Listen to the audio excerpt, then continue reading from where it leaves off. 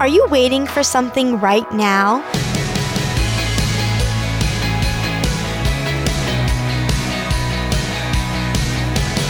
Hi there, I'm Natty Anderson, and you're listening to Unlocked, your daily key to unlocking God's Word in your life.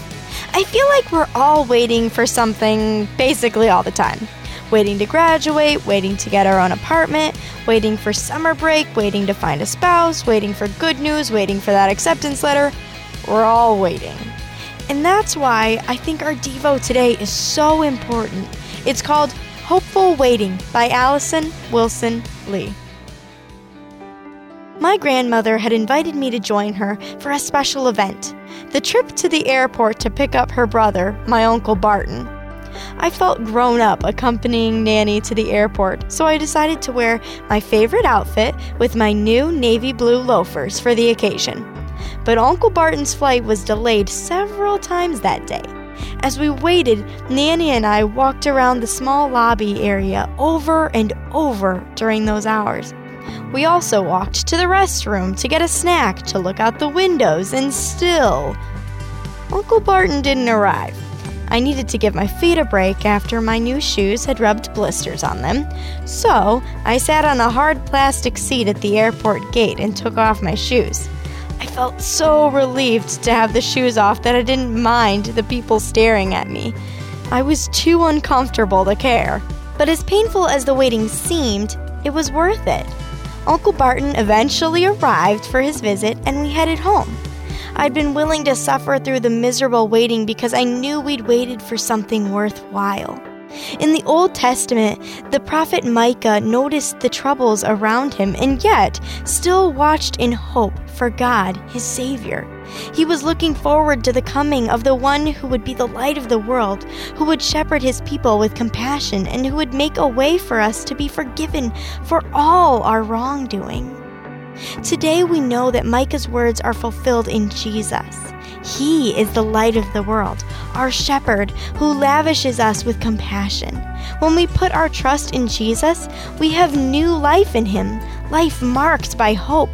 We can trust in the one who lived among us on earth, died on the cross, and then rose again so that we could be forgiven and brought near to God.